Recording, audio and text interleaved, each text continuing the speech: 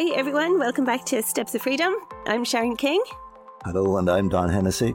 We're going to follow on. So we had a great conversation on our last podcast, but I think we still have an awful lot to talk about on the first subject, which is the women who are in the situation and how to recognise if you are being abused or not.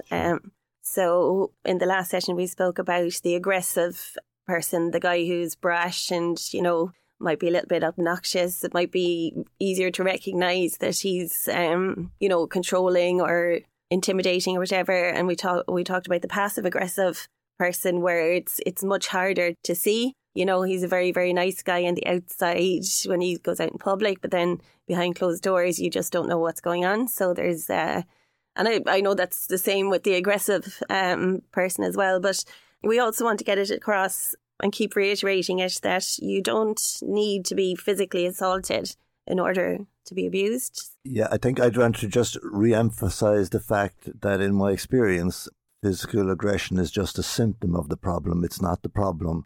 Whereas everybody for the last 50 or 60 years has been documenting the physical assault as evidential so they can go and prove that to somebody. But actually, these guys aren't fools. They don't give away evidence that easily, but they have a whole basket full of subtle ways of controlling their partner, which really are difficult to explain. That's it. You can see physical bruises. You can go to the doctor. You can show them bruises. You can do all that. But it's the mental side of things, the psychological side of things. That's hard to show and hard to even recognise yourself if you're in the situation. The interesting thing is that if there is no resistance, there's no assault. Yeah.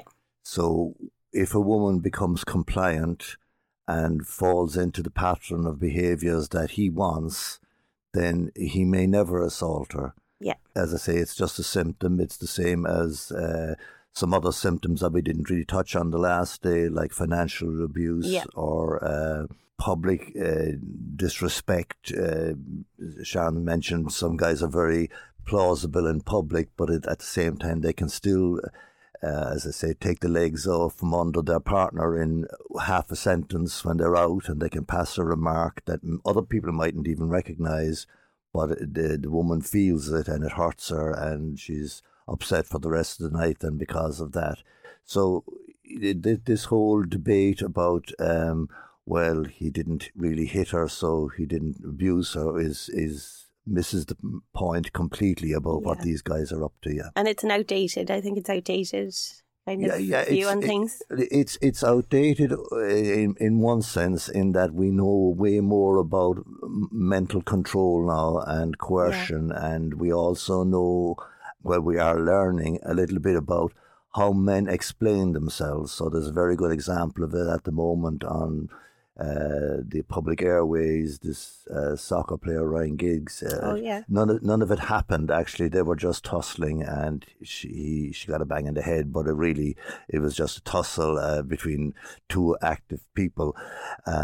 So men have a great ability to minimise and explain away the actual behaviours that they're about, which even compromises the woman's position much more readily, in the sense that she can't put words on stuff that he has already put words on and make them sound different.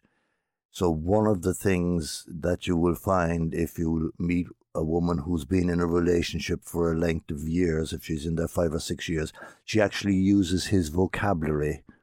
So instead of her being punched, what she actually gets is a slap, because that's how he describes it. She's never kicked. She might be hit in the leg, or he might have accidentally tripped her or whatever, but he would never admit to kicking her. So when we worked with these men and women initially, one of the most alarming things was that we recognized that when both answered a list of questions separately, that they both used the same language. Okay. And if you speak to any police people or Gardaí or anything, they'd say you can have two people witnessing the same thing and they will still use different words to describe it, because we all have our own vocabulary. Yeah. But what these men do is they manage to persuade the woman to use the man's vocabulary. Okay. And then the explanations that she gives don't sound so bad. Okay. So nobody says to her, oh my God, that's an awful thing to happen to you, because she minimizes it with his language. Yeah. And that's a very controlling thing. And if you could get somebody to speak your language, then you have them where you want them. The great talent. Absolutely. Absolutely, yeah. And that's where the confusion comes in as well, because you might be in this situation, something is wrong. Like that, you've a bruise on your leg because he kicked you, but then he said he didn't kick you. Yes. So he's twisting your thoughts. So your reality isn't your own. So you're confused. So you can't really talk to anyone because you don't know that there's something bad happening, because he's convinced you that it's all in your head and you're imagining it. And yeah. Yeah, so, it's one of the great difficulties of people who want to help. Yeah. What you're actually listening to is his description of what happened. Yeah. So, and his judgment call about it being an accident, or it really didn't happen at all, even just imagination or whatever. So she says all that to the helper. Yeah. And the helper looks at her then and says, well, that doesn't sound much, or, I'm not sure about this. Maybe we need to get the guy and talk to him. And what these men are, I suppose, expert at is they are con men. Yeah. So they're the best liars I've ever encountered. And I've been in a few roles in my life now where I've met practiced liars and people who are good at it. In other words, they don't have to think about it anymore. And yet these men are better than any of the guys I've ever worked for. Yeah, it's instantaneous. They can just come up with an excuse or Absolutely. They're highly skilled. Yeah. People say, oh God, he never went to school, or sure, he left school at 14 or whatever. But they have this cunning about them that allows them. Now, some of them are professors, some of them are consultants in hospitals, some of them are judges. So the whole gamut of these guys. Yeah. But some of them can be very, very skillful at lying, quickly making up a lie that will actually put them in a better position. So the lie is about making them look better or making her look worse. Yeah. And unfortunately, most social workers and people who come from academic life are easily conned by these men. They fall for the lies. Yeah. They may not be fully convinced, but there's a doubt created, so they don't want to intervene then in a forceful way. They step back and they say, well, we'll see what happens here or whatever. And they send the woman back into this horrendous place where she's living, and they go home. They go home and they think they've done a good job, when the reality is they have no idea where the woman lives or what it's like for her to be where she's living. And that is really sad, because these people are professionally trained. Yeah. And they miss the point of how these men behave. Yeah. Going with the lies there as well, is there, so say they are skilled liars, there's no doubt about it, it just rolls off them, but is there a thing where if, say, you ask them a question and they get you to repeat it, that they're buying themselves some time to think of something if they can't come up with something straight away? I ran, I was on a team. We ran a group with these men in it back in the 90s, and some of the tricks we learned was the first thing is to say, like you just said, I don't understand that now, Dan. Could you repeat the question now in a different form, like put a different words in it, and maybe I'd understand it then? Yeah. Now, the guy that used to ask that question of me, he was a multi-millionaire. He was a really expert businessman, but he acted like a gom. Okay. And he get the whole sympathy of the group then, because they'd all tried to explain to him like what I was trying to say, and he'd be laughing at us. He'd be making the fools of everyone. Absolutely, yeah. So, with our lovely women at home, the confusion that they feel as well is that these guys can actually be very caring. They can pretend or act like they're helping. They might do something at home and she thinks it's wonderful, where it's in a normal household, it'll be, like he'd do the hoovering one day where he might never do the hoovering, and she's like, oh sure, what am I getting so upset about? Like, isn't he great now he's after doing that? And oh, he bought me flowers yesterday, or so there's a complete roller coaster of emotions where one day he's insulting her and he's mocking her and he's, making her feel bad. Then the next day it's, oh God, you look gorgeous today. Or let's do this, that and the other at the weekend and everything. So it puts you in a state of confusion. So once you think things are going downhill, then all of a sudden it turns around and you're thinking he's wonderful again, and then it goes downhill again and he's bought himself more time. So, yeah. One of the fascinating things about these guys, and it's a huge skill, is that they get the woman to stay with them. Yeah. So you don't get women to stay with them and cooperate with them if they're really bad all the time. Yeah. Because then a woman gets a clear message eventually, this guy is, he's dangerous or whatever, and I'm out of here. Yeah. So how does he keep her there? He keeps her there by keeping her confused. Yeah. And one of the fascinating things about the women when I meet them, and I meet them every week, is I meet new clients and I say to them, well, are you kind of confused? How do you think? And I can't really think, or I can't think straight, or I don't know what's going on in my head or whatever. But the total confusion is generated by these changes of behaviour. Okay. So if he was a bad guy all the time, it'd be clear. So instead of that, then he does as much that he needs to do to keep her sweet, if you like. That's it. And what is really interesting, I referred to the groups there earlier on, but we learned very clearly from the groups that all these men's behaviour was deliberate. Yes. The good behaviour and the bad behaviour came when they thought it would be helpful. That's it. That's when they used it. Everything is intentional. Everything they do is intentional. Everything is intentional. Is right. And that really, for most of my clients, is a very difficult thing to accept. They find it hard to believe that a guy can deliberately do these things. But a woman rang me, and I had spoken to her way before as well, and I was saying that to her, and she was saying, Don, I don't know if they put that much energy into running the country or whatever, like that'd be great, And I said, no, it's effortless. Yeah. These guys are instinctively able to boost their own position and to damage somebody else's position. Yeah. They can do that instinctively. Some of them do it at work as well.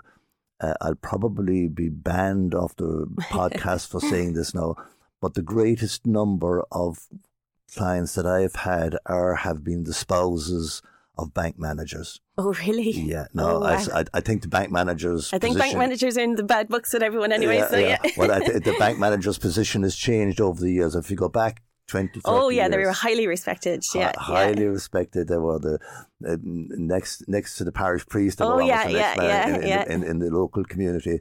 And I couldn't believe it. I went back checking my files there about the beginning of the year this year.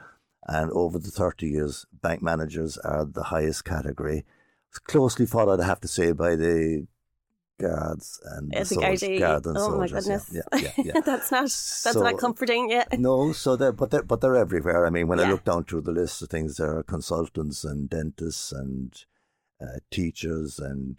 all walks of life. One of the things that really upset me at the beginning when I realised it was that counsellors are quite prominent. Are you serious? Oh my gosh. Very serious, yeah.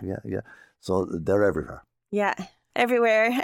Unfortunately, it is one in 4 relationships, isn't it? 1 in 4 relationships, and I know when I say that publicly, people say to me, it couldn't be that. Sure, Donna, I know a load of people, none of them have that problem. And I'm saying, well, you don't know they have the problem, but they do. Yes, That's the issue. And the reality is it's probably a lot more than that because we don't know. We don't know, but... there is an international standard of 19%, which is just under 1 in 5. But I think that was generated in the 90s. Okay. So it needs now it needs to be updated. They realise that it's more prominent than that even. That's it, yeah.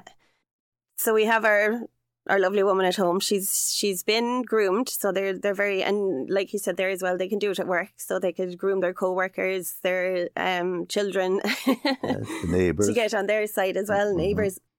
But they can turn their children against their partner as well, so they can use the children in the relationship.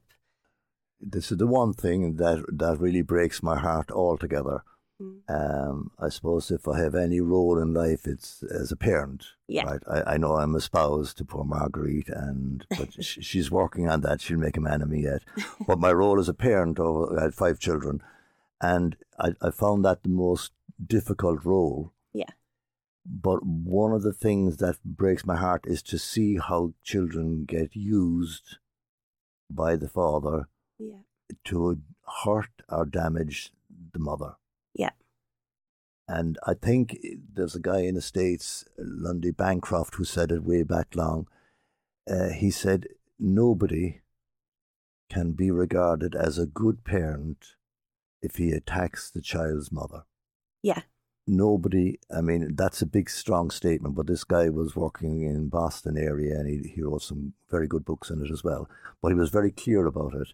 Okay. So if we find a mother who is being abused, then we can be certain that that person, no matter how well he looks, no matter how good his children are dressed, or no matter how he brings them all to football or whatever, he is not a good parent. No. And the really damaging thing about that is that I have met extended family members even who say, oh, he's a good parent, when I actually know different, and I know what he's doing to his wife. And when we were, let's call ourselves uneducated, if we go back to the time of the Vikings had a very specific law. No, they weren't into protecting women overall as much, but they were very clear. Anybody who disrespected a mother would be ostracized from the community. That was the law. Well, we need that again. We absolutely should have that again. Yep. We should have no tolerance for these guys. Yeah. And yet they're tolerated all over, and they come here and they give their concerts and they give their party political broadcasts and everything. And nobody says that man should be ostracized. He abuses his wife. Yeah. And that really would be a great start. It would be maybe an extension of Me Too and that, but it would be a very, very important extension, a very, very important step to bring that into public awareness and to make the public quite certain that anybody who abuses a mother should not be accepted in any way. Shouldn't be left in your house in the country. No. And you do get it. You have people who know that there's a problem in a relationship. People have separated. There's accusations of domestic abuse, but they still welcome that man into their house around their own children, and Absolutely. Yeah. One of the really, I suppose, effective ways that happens is that the man has already done the grooming. Okay. So if it's, let's say it's her family and he goes and he's nice to her mother, or he cuts the grass, or, a lot of men can actually do things around the house. I'm not one of them, but some of them can drive nails and that kind of thing and repair a door lock or whatever. But he will do that in a way which will impress the mother, but he will also join her in saying, Mary, she's not the best now at this or that. Okay. Because nobody's perfect at everything. No. And mother will be very aware of the child she raised and say, well, Mary isn't a great cook, or Mary doesn't keep the house very clean, or Mary has no control over money, or whatever other way mother has condemned her several times before. And he will join into that chorus. Yeah. And by the time he's finished, nobody has a good word to say about Mary. That's it. Yeah. So he's got in there. He's weaseled his way in. And he's got the information. So whatever the family already think, the bad points and about he's using Mary, it for brownie points. He's orchestrated that, and every time he meets the family, then he says, I have a terrible time with Mary over this or that, and they all accept it. And this is the thing, it's sympathy. That's what they get from people, is sympathy. Absolutely. They're experts at getting sympathy, and even from the children, I feel anyway, when they want to turn the children against the mother, they get sympathy from the children, and then the children can get angry at the mother, and it's like, oh, poor dad, you're giving him an awful hard time. Why are you treating him like that? All the tension in the house is blamed on the mother. Yeah. It doesn't matter how started it or where it came from. Dad will tell the kids, your mother was all upset last night again. I can't get through to her, or she just won't listen to me, and she's creating hassle again over this or that. Yeah. And the children will immediately focus on the person who's creating the tension then. Yeah. Exactly. Yeah. So he's poking and poking and poking, and then he's calm. but he's poking her and he's poking her and she's getting upset and she's getting upset and then she can't talk to him because you can't communicate with these people. So then she gets frustrated and eventually anyone with the calmest of natures will eventually erupt. You see, this is the really subtle thing about it. As I said earlier on, these guys are very skilled. Yeah. So what they will do is they will orchestrate the tension. Yeah. And they will orchestrate the row. Yeah. And they will keep prodding and prodding until the woman says or does something which she's not proud of. Yeah. And they've arrived at that, they will then blame the woman for the row. That's it. And they'll play the victim then, Absolutely. that they're the one that's being yeah. abused and that they're the one that's having the hard time at home. And when I was a real novice at this work, I was sitting in my office one day and this kind of a timid looking man came in and he had, I would say, a wife who was as big as him. She was a fine, sturdy West Cork woman, you know, the West Cork woman, they're well built and all that. And she was sitting there kind of meek and he was saying, I know you don't handle much of this now, Don, but this woman is an abuser. And she kicked me. Oh my goodness. And then he pulled up his pants and he showed me a mark on his shin. Right. And what am I going to do with her now, you know? So I was sitting there for a while and I was saying, no, I can't be biased. Maybe women are as bad as men and all of that. So I said, tell me what happened. So he began to describe how she lost her temper and she kicked him. Okay. And I don't know where I got the inspiration from, but I said, tell me what happened before she lost her temper. Yeah. Right? So it seems this woman had a very unwell child, special dietary needs and all that kind of thing. And every Thursday afternoon, she would make a dinner especially for the child. He'd eat whatever he could get the rest of the week, but it would be his treat to get his dinner on the Thursday. She was a school teacher, so she'd be home at 3 o'clock, 3:30, 4 o'clock. She was busy, yeah. She was, busy, and she'd come home and put on the dinner then. And he came in the door then at 5:30, and this was Thursday, so it was the kids' dinner was being cooked. And he picked up the saucepan and he said, do you expect me to eat that fucking shit again tonight? Okay. Right? And he started to throw it on the floor, on a tiled floor. Very childish. Yeah. And she went to stop him. Okay. And she banged her leg off him some way or other. Yeah. And that's the story. The story was that he orchestrated her abusiveness. Exactly. And then he wanted to blame her. Yeah. So when we were finished the session, I said to the woman, I said, I need to see you again, making it out for him that, well, she was a problem and she had a difficulty. So she came back to me the following week on her own and we had a long discussion about his behaviour and how what he was saying was just part of a programme to diminish her in every way, to make her out to be kind of almost non-human, that she was some kind of a stupid idiot. Yeah. And even though she had a very responsible job. Exactly. And she was totally embarrassed and confused. But also she had what was really sad at the time, because she was a woman that was really dedicated to, she had 3 kids altogether, really dedicated to her own kids as well, is she was beginning to lose energy. Oh, yeah. She was becoming depressed. Yeah. She said she found the work in school very difficult, big classes and trying to keep them all going in the right direction and all that. So she was at kind of 48 or 9 years of age, she was worn out. She was getting burnt out. Okay. Burnt out. Yeah. And I would compare that to all kind people who are not allowed to take care of themselves and are not really appreciated when they act kindly. Okay. And that's what happens to people in a lot of the professions. They get burnt out at around the age 50, 55, and they just become a shell. They're just going around the place without any sense of who they are, or they just follow. They're like robotic people following instructions. So these men do that to their partners, and what's really sad is that the children actually are used as part of that process. Yeah.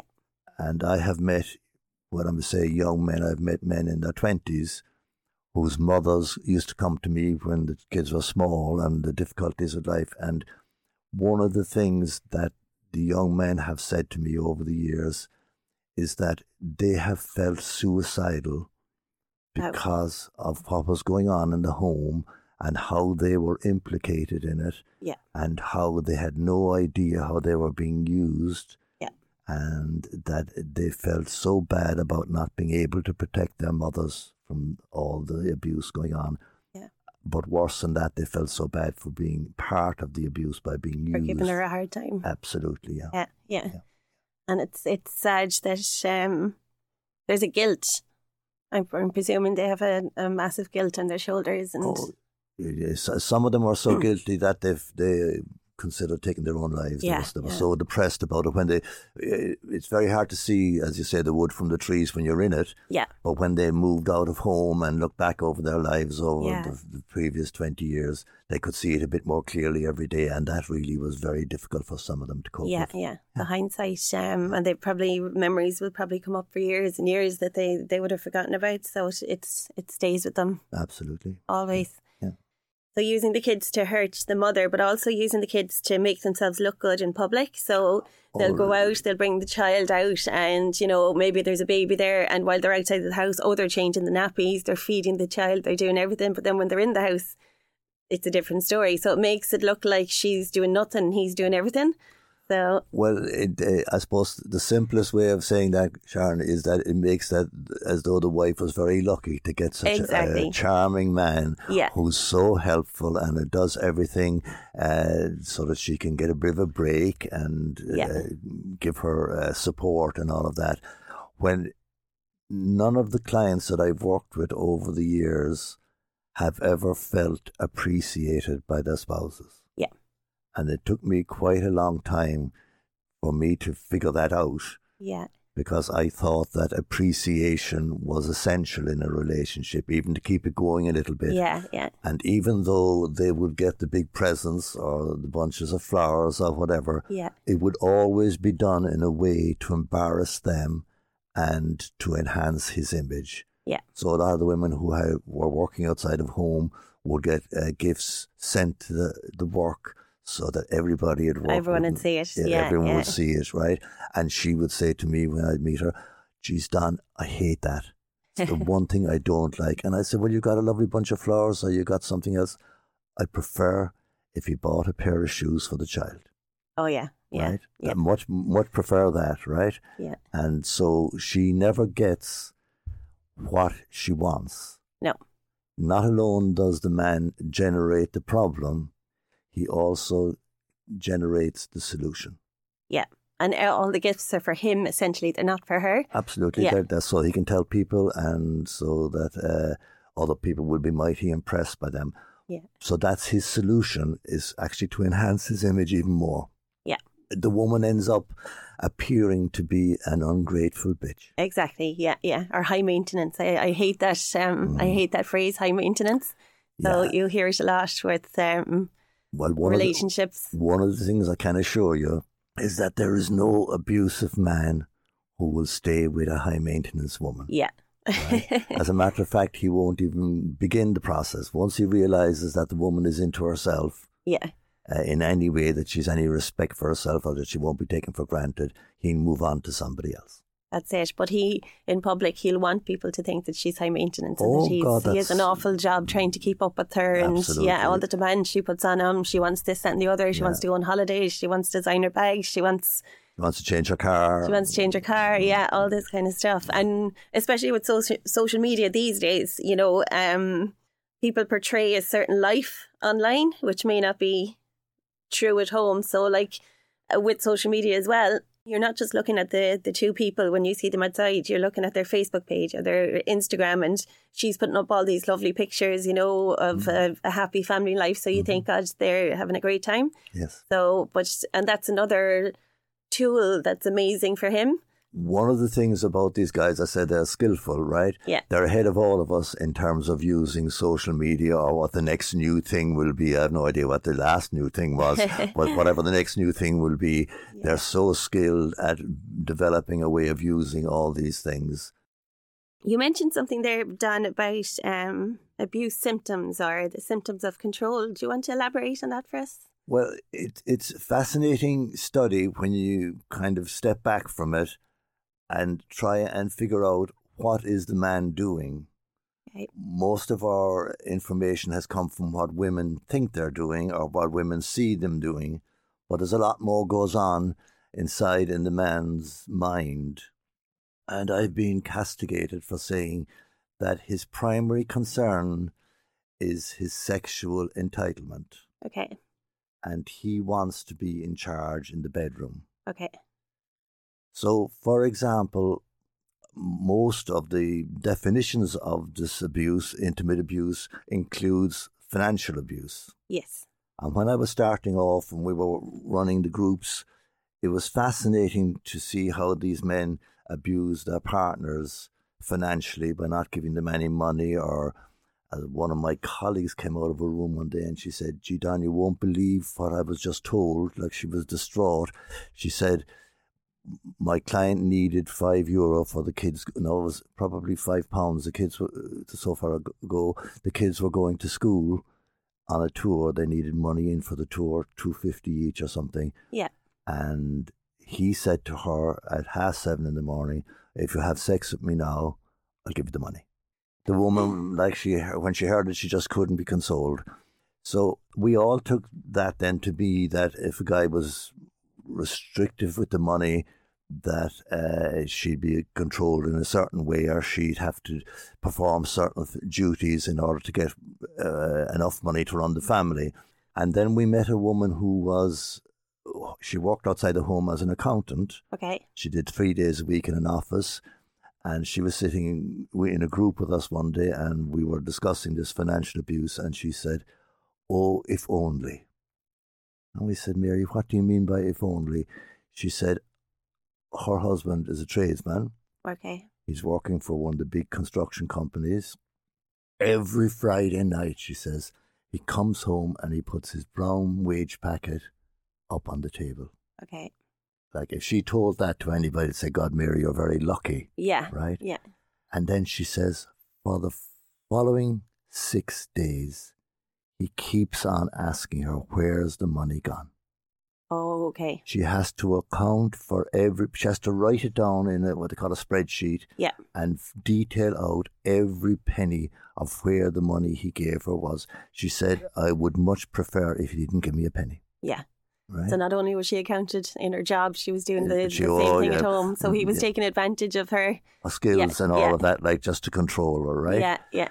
I had another client whose partner, we'll call him, was actually, I don't understand how you can be a priest and not a priest, but he claimed he was still a priest even though he was living with this woman, and that he was out of...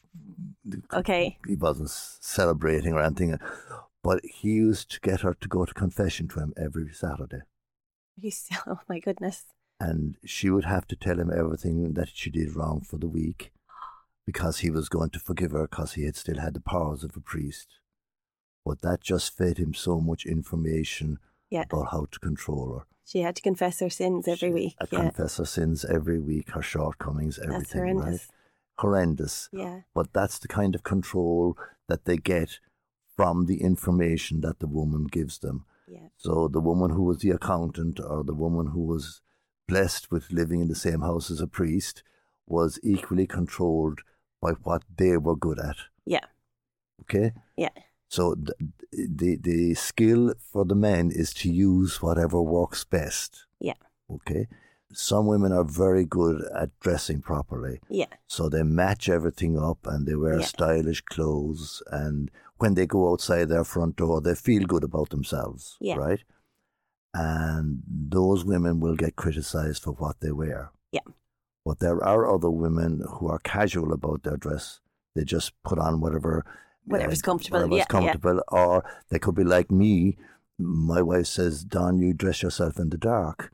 You know, I just put my hand into the wardrobe and whatever comes out goes on. And I come down the stairs. And you always look very smart. Come down the stairs. The reason why I always look very smart is I come down the stairs and she says, You're not going out in that, are you? Go back upstairs and change. Absolutely. So whatever you see me in, like, she won't let me. And it's very funny because she says, when you see people on television with the wrong tie or the thing not fitting properly, she says, I bet you they're not married. No wife would let them out like that. Right? But the essential thing for these guys is to actually be in charge of whatever the woman thinks that the woman is good at. Okay. Right? Yeah. So if her skill is cooking, they'll criticize her meals. Yeah. Right? If her skill is parenting, they'll come home every evening and say the children are running amok or they had no homework done or whatever. But 9 times out of 10, within a quarter of an hour of coming into the house, they will create the problem. Yeah. And then they will blame the mother for not being able to mind it. Right? Yeah. So just going back to the bedroom for a minute, there is a difficulty in the sense that a lot of my clients say that he's not that bad in bed, or he's not that demanding in bed, or I'm not sure if I agree with you about that. And the real issue is that he is in charge. Yeah. So I ask my clients, when did you initiate intimacy or even affection in the bedroom, or before you went to the bedroom, or when you're in bed? And the answer inevitably is, I never did that. Yeah. And why didn't you do that? Or do you understand why you didn't do that? Oh, I know he doesn't like it. Now, there's no written rule about it, but she just gets the message some way that he doesn't like it. And the other thing I need to draw attention to is that when I started this work first, I thought that sexual abuse in the bedroom would be that the man was too demanding or too insistent and kept on persuading the woman that what she needed to do was let him have his way. Yeah. One of the things that I found hard to understand was a woman coming to me and saying, Don, actually, the worst thing is when he doesn't want me. Yeah. He calls me a fat woman. He calls me an ugly bitch. He says I let myself go after the children were born, and he doesn't want to have sex with me anymore now. Yeah. And he's impressing on me that he can get it somewhere else. And he probably is. He probably is. I've no doubt about that. Yeah. But that is so demeaning for a woman because I suppose if there's anything about us, we're sexual beings. Like, so that's who we are. Yeah. Right. And that's a huge part of our identity. So for that part of our identity to be dismissed, for a woman to be told that she's no longer a sexual she's not person, desirable. Yeah. She's not in any way desirable. Yeah. That's heartache. Oh, yeah. And the fact that she has borne this guy's children, that doesn't do any woman's body any good. Yeah, so, I mean, if she's had 3 or 4 children, it can leave its after effects. Yeah. Yeah. So, but to be dismissed because of that, and to have this guy to just turn her back on her or not show her any affection at any level is a cruelty that I can't get my head around. It's just beyond me. It's pure evil. It's pure cruel. Yeah. It's taking away confidence. It takes away so much from a person. Yeah. The one person you're supposed to be closest to, the person you live with, the person you share your life with, doesn't want you. So you're kind of wondering, well, what's wrong with me? Like, so Absolutely. no, if my own husband doesn't want me, nobody is ever going to want me. I had a client who actually took up long distance walking because her husband said she was fat. Yeah. And she went on a diet, and she used to regularly measure herself and weigh herself, and she was constantly trying to make herself attractive to him. Yeah. And the truth was that he was having an affair with another woman. He didn't give a goddamn about his wife. No, right? No matter what she did. No matter what she did. And sadly, the woman took her own life eventually because she just couldn't cope with the fact that she was rejected. So sad, yeah. And it can cause eating disorders, body dysmorphia. Absolutely. Yeah. Not wanting to leave the house even.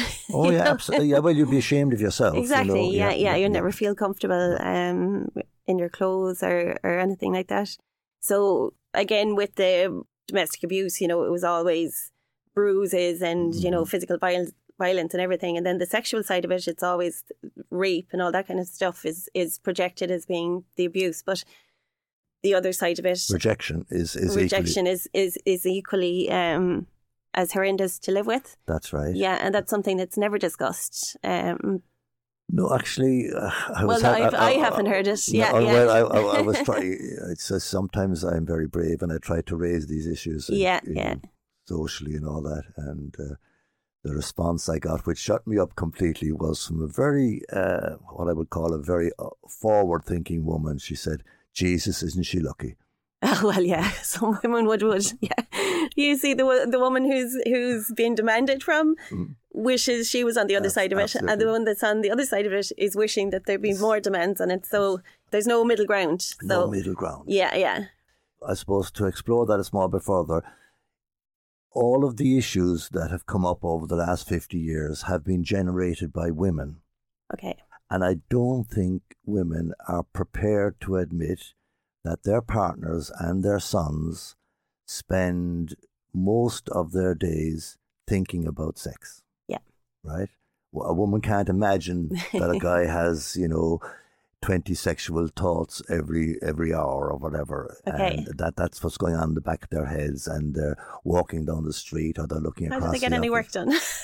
Well, it's amazing they can do both together. See, they can multitask. What I'm talking about is skill. They can multitask in their head. I mean, if you ask them to do things in the kitchen, they can't multitask, right? No. But in their head, they're brilliant at it. Yeah. And they can actually spend their time looking at women, and I think they reckon now that it would take 30 seconds for a man to decide whether he would be interested in a woman or not if he sees a woman. Yeah, so he does his assessment mentally and all of that.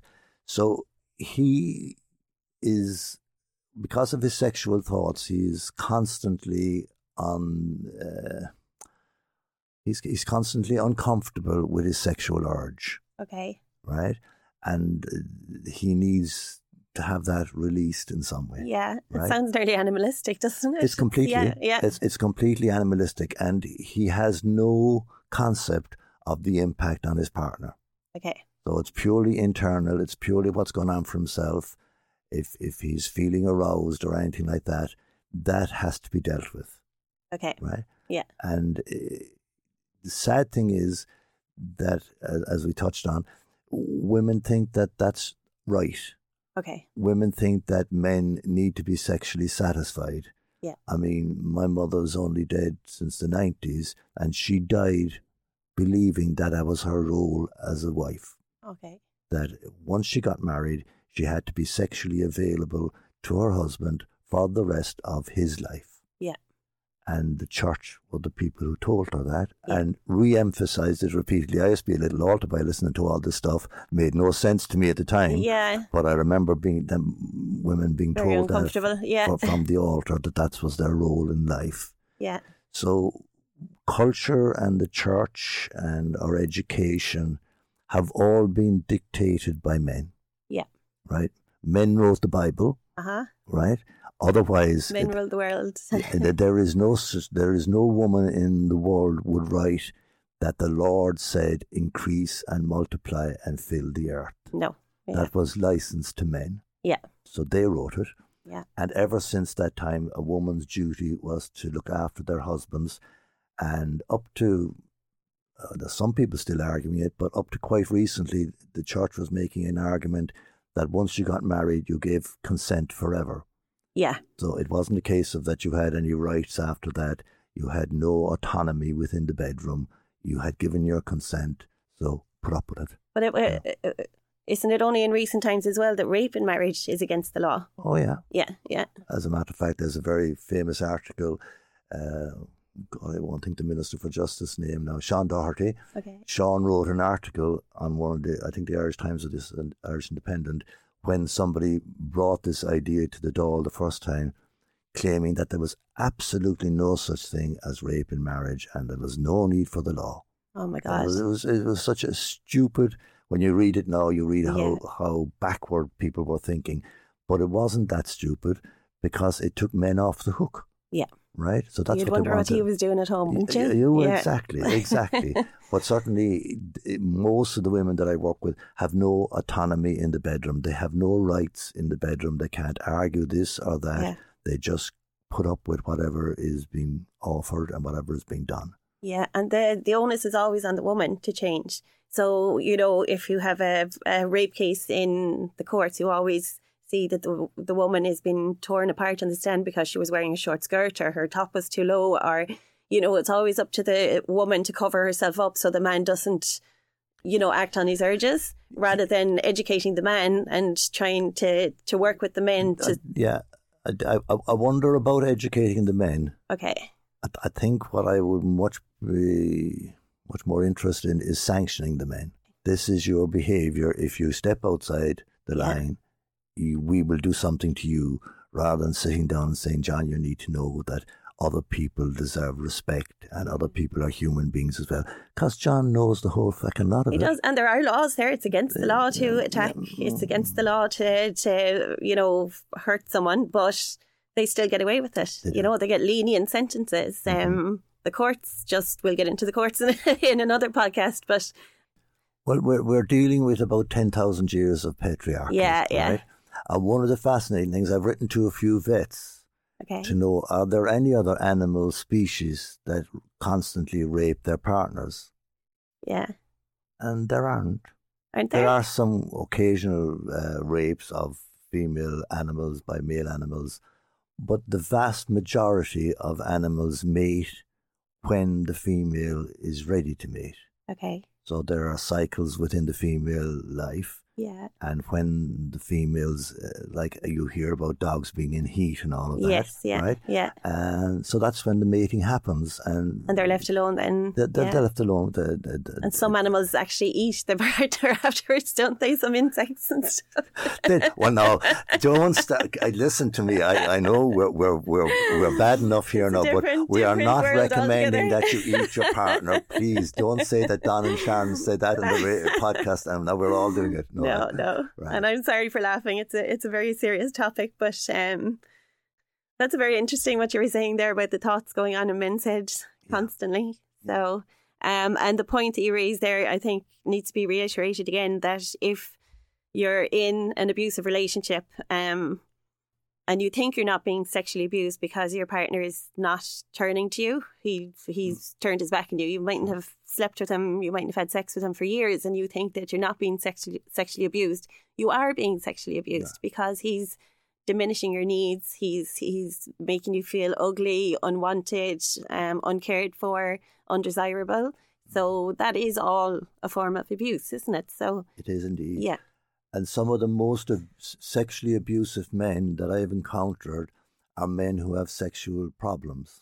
Okay. So they have some kind of inadequacies, or they're gay.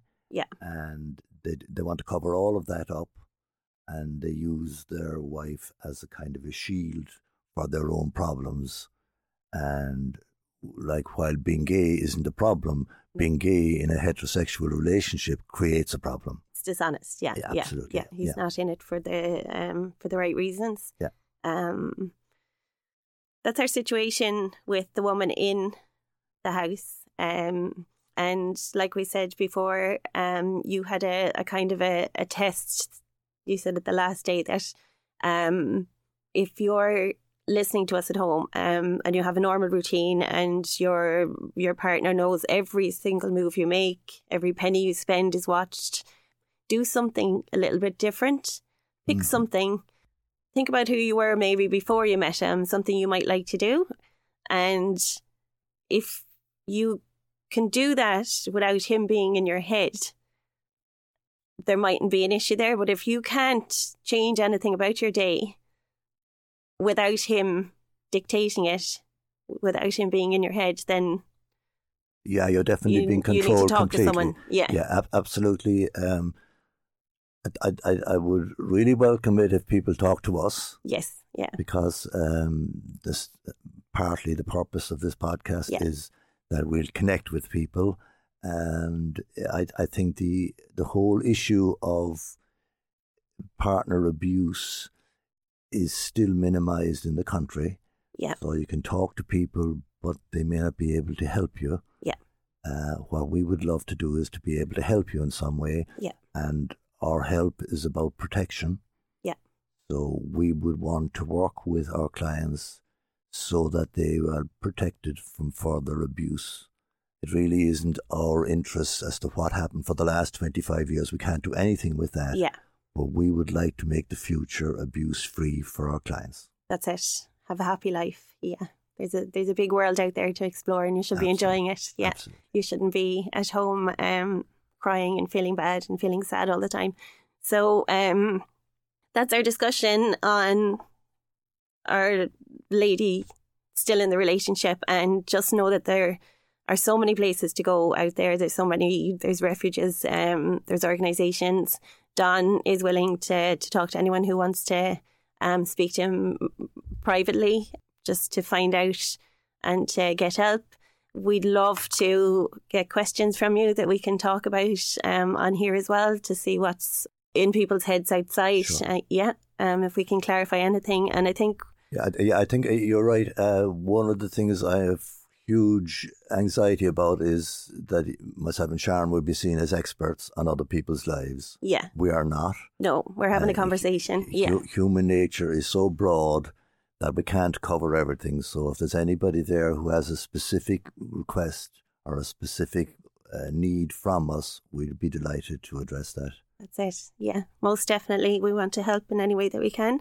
So we'll wrap it up there for today, Dan, if that's okay. Thank you, Sharon. Thank you so much. Thank you for keeping smiling in front of me, because that keeps me awake. Oh, good. It's very bright, yeah. Thanks, Elaine, for all your help, our lovely producer outside. As always, please get in contact. We're on Instagram at stepstofreedom.ie. We have an email address, info@stepstofreedom.ie. We have a website in the process of being built, so hopefully that'll be up and running soon, so you can get in contact with us there eventually as well. Thanks very much, and we'll talk to you next time. Thanks, Dan. Thanks, Sharon. Bye.